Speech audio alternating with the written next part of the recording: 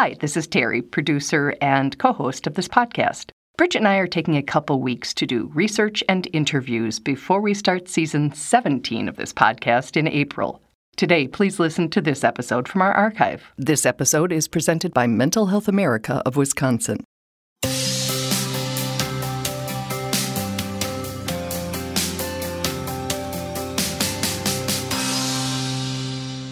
Hello, and thank you for joining us on Giving Voice to Depression. I'm Bridget. And I'm Terry. More than 350 million people worldwide suffer from depression, but you do not have to have it yourself to be affected by it. Its prevalence pretty much guarantees that someone you care about battles its darkness. This podcast tries to shine some light into that darkness. We're not experts, and we're not therapists. We're sisters and best friends who live with depression and are committed to encouraging healthy, healing conversations about mental illness.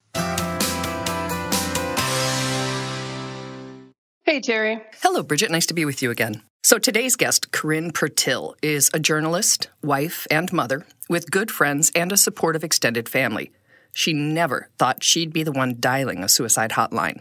In fact, she believed such services existed for people in very different situations.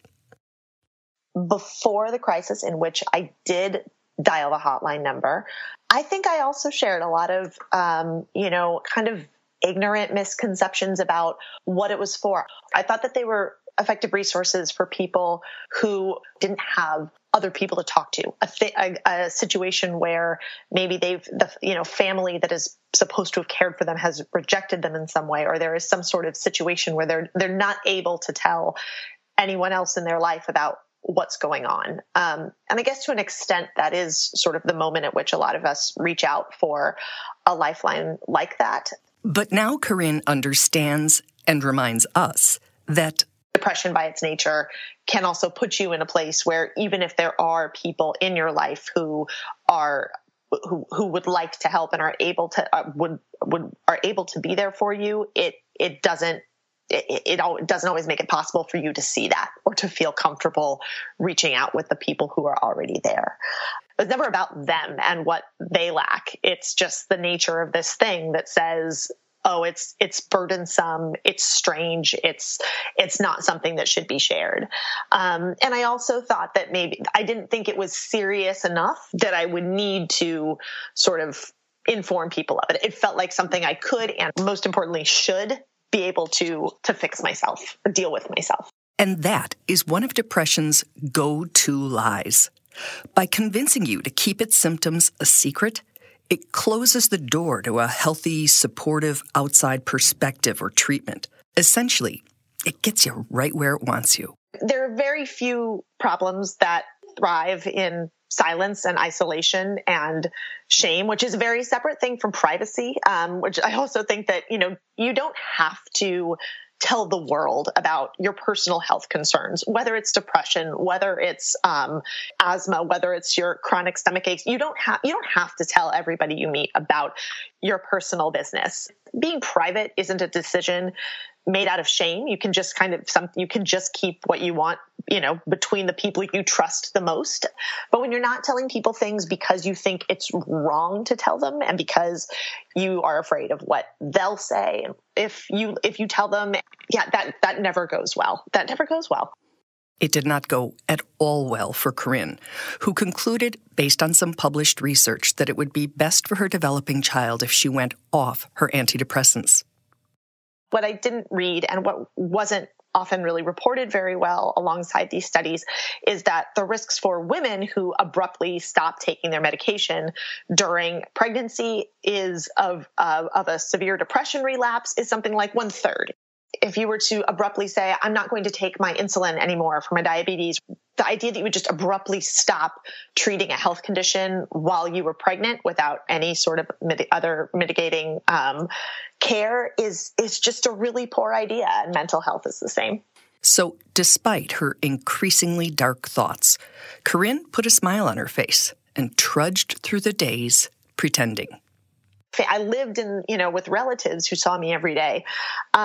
It was so important to me that none of them see what was going on. And I was taking very active measures to to try to create the exterior of somebody who was still functioning fine at life. But I wasn't at all. And I don't understand. That's something I wish I could understand better. How you're able to have both these incredibly inaccurate and skewed thoughts and yet still have the functional ability to give the impression of being okay. I don't understand how that works.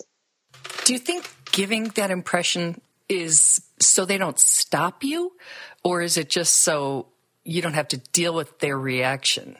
I think it's part of the shame, I think, of not wanting anybody to know what's going on.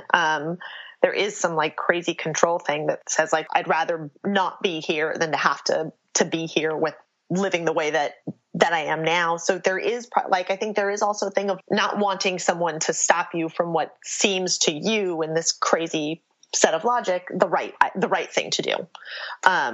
It's another really gross symptom that separates you from anyone who could help you. And that also blinds you to just how necessary help is at that point. There were other protective factors that also fell by the wayside at that time in Corinne's life. I wasn't seeing a counselor. I wasn't, taking my medication. We had just moved to a new place. So I wasn't kind of regularly seeing friends who would say, hey, is everything okay? You don't quite seem yourself. There was just a lot going on. And I had never had an episode that intense before. So there was nothing that kind of recognized like, this is an emergency that I should have help for. It was like, oh, maybe this is the answer. Maybe this is what I should be thinking about. Yes, you made that point saying it makes it sound like you're finally acknowledging truths as opposed to like, wow, something's really wrong here. Yes. Exactly. And I think that's just the worst symptom that depression has, is to make you think that it's not an illness, that make you think that it is reality. It's not a symptom of the disease to feel this dark and very, skewed way about the world. That you're somehow more in touch with reality rather than less. Oh, it's evil. It's just, like if you watched a movie like that and somehow the bad guy, was able to do that in your head, you'd be like, whoa. And then it happens. It happens to, people every day, and it's scary as hell because it's in your own voice and you do believe it. Yeah. One very dark day, Corinne was convinced of one of depression's most cruel and dangerous lies. Could say with like a 3-day period, I went from functioning fairly, fine to just this alternative world in my head that was very dark and was also certain that my family, my daughter and my husband would be better off if I was not there. That there was this, I'm not even sure if I can walk through all the logic, or that it's even healthy to walk through all the logic of this very bizarre, these thoughts. Which brings us to the hotline call. Corinne had decided to act on her suicidal thoughts. She made a plan, which involved a drive. Then something stopped her. She writes about that moment, weeping in her car. I felt my heart plummet because I knew I wasn't going to do what I'd planned to do, and I didn't know what to do instead. I was a mess, a crazy mess, all tears and snot. I didn't want to call anyone. I had to call someone. I didn't know who else to call. I didn't know what else to do. I felt like I had just backed myself into a corner that I didn't quite know how to get out of. And somewhere in my head, it just popped up. It popped that number. The fact that number existed somewhere popped in my head. And so I Googled it and I pressed the button for the Lifeline, and this really kind man came on the phone, and, he asked me the questions that I'm sure you've been trained to ask. And, he helped me find a way out. Corinne asked the Lifeline listener what she should do. He told her to drive to the hospital, which she could literally see from her car. She asked what she should say when she got there. He said, "Tell them you're having a psychological emergency."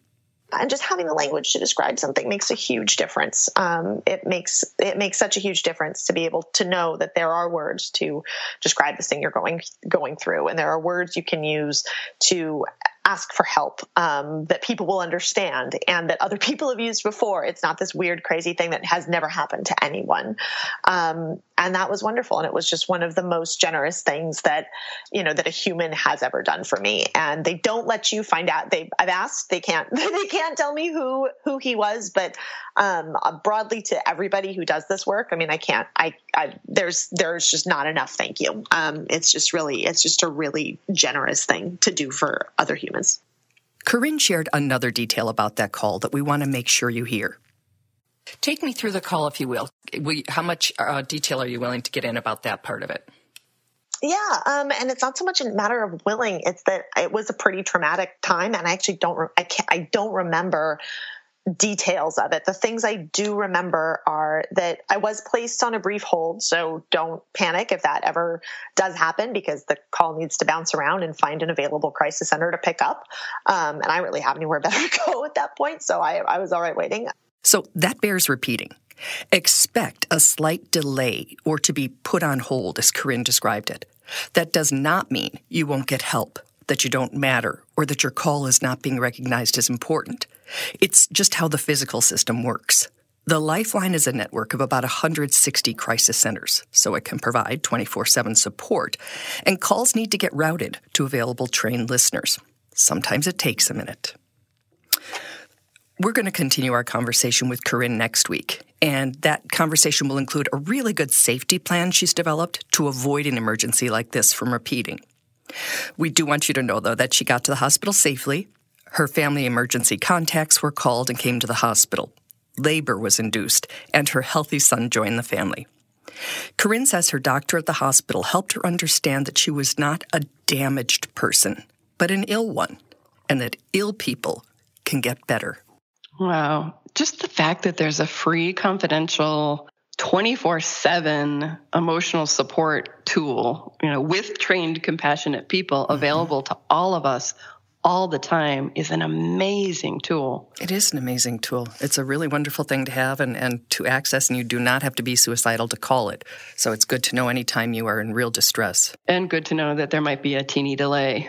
Yes, I was really grateful to hear that, because I could see feeling like, oh, great, I called a suicide hotline, I'm on hold. It would just, in a bad place. Exactly. But I want to make the point that, we don't want to leave the impression that Corinne went in, had her baby, and, everything was wonderful in her world. Recovery takes effort and time and therapy and meds and for her. And she did those things and is continuing to do all those things to stay healthy.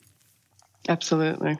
And next week, we'll continue our conversation with her and talk about that, what you do on a daily basis, the importance of not waiting till, code red, but to recognize when you're starting to slip into some of those negative thought patterns and ways that you can protect yourself from getting into a crisis situation. Wonderful. So thank you, Corinne, for sharing your story. We will hear more of it next week. And thank you, Bridget, for joining us. And thank you for all the people that man these lines. Oh, absolutely. Absolutely. And they're everywhere, which is why they're able to do it 24/7, right? Because they're in all different time zones all over. So, yeah, it's wonderful.